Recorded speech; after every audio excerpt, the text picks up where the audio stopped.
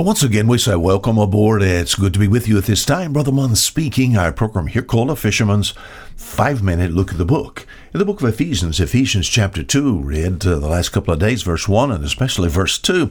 We sort of tried to answer the question. I've had people ask me, said, Brother Munn, what in the world is going on in this world? What is happening to our planet, you know? Brother Munn, what's happening to America? You've listened to this program, is heard outside the U.S. This is from I am a citizen of the United States of America. I live in the state of Alabama, which is close to the Gulf Coast. And people from other countries, they said, Brother Munn, what's happening? What's happening? Are they all excited? What's happening? What's happening? And I find the answer. Ephesians chapter 2, verse 2. He said to these people in Ephesus, he's kind of reminding them of what they used to be. He said, you were dead in trespasses and sin, verse 1. And he said, you walked. He said, where in time past you walked according to the course of this world. This world is on a course. My friends, on a collision course, by the way. Revelation chapter 6 through 19. And it says, according to the prince of the power of the air, the spirit that now worketh in the children of disobedience. All right. Now you said, I don't understand what you have. You have the answer, Brother Munn. Well, the Bible has the answer. What's happening around the world? There is a spirit that is taking over this entire planet. There is a wicked, evil spirit that's taken over the country that I live in. It is a driving force. And my friend, this spirit is the prince of the power of the air, which is once again the perfect counterfeit of Jesus Christ. Jesus is the Prince of Peace. This one is called the Prince of the Power of the Air. As you find in Daniel 9, Ezekiel chapter 21, Jesus talked about this prince in John 14 and John 16. He calls him the Prince of this world. Once again, perfect counterfeit of Jesus Christ. We think about a satanic spirit. Satan himself, he said, what is he doing? He wants to take this planet. And once again, I make reference to Revelation chapter 6 through 19. You can read, it wants to take over this planet. We think about this spirit is working today. How do you explain the ungodliness that's in the world today? How do you explain the war that is compassing this globe?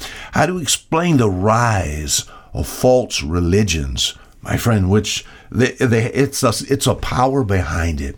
I was in a country one time where, as far as I tried to be gracious here on this program, I asked a man that was a soldier, and I said, "How could you do such a thing?" We think about the past. How could you not? He said to us, there was a spirit behind all of this. We cannot explain it. There's a spirit, my friend, that's taken over.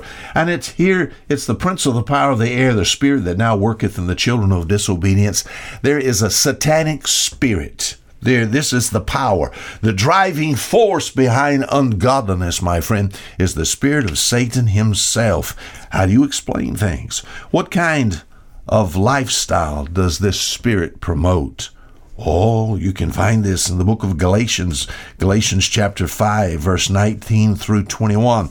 We'll look tomorrow as we see this in the book of Romans chapter 1, verse 29 through 30, where it looks as if mankind is just being reduced to the nature of an animal, whereby we think about an animal where there's self-preservation and self-gratification and unregenerate, depraved situations and people so involved in ungodliness. How do you explain it?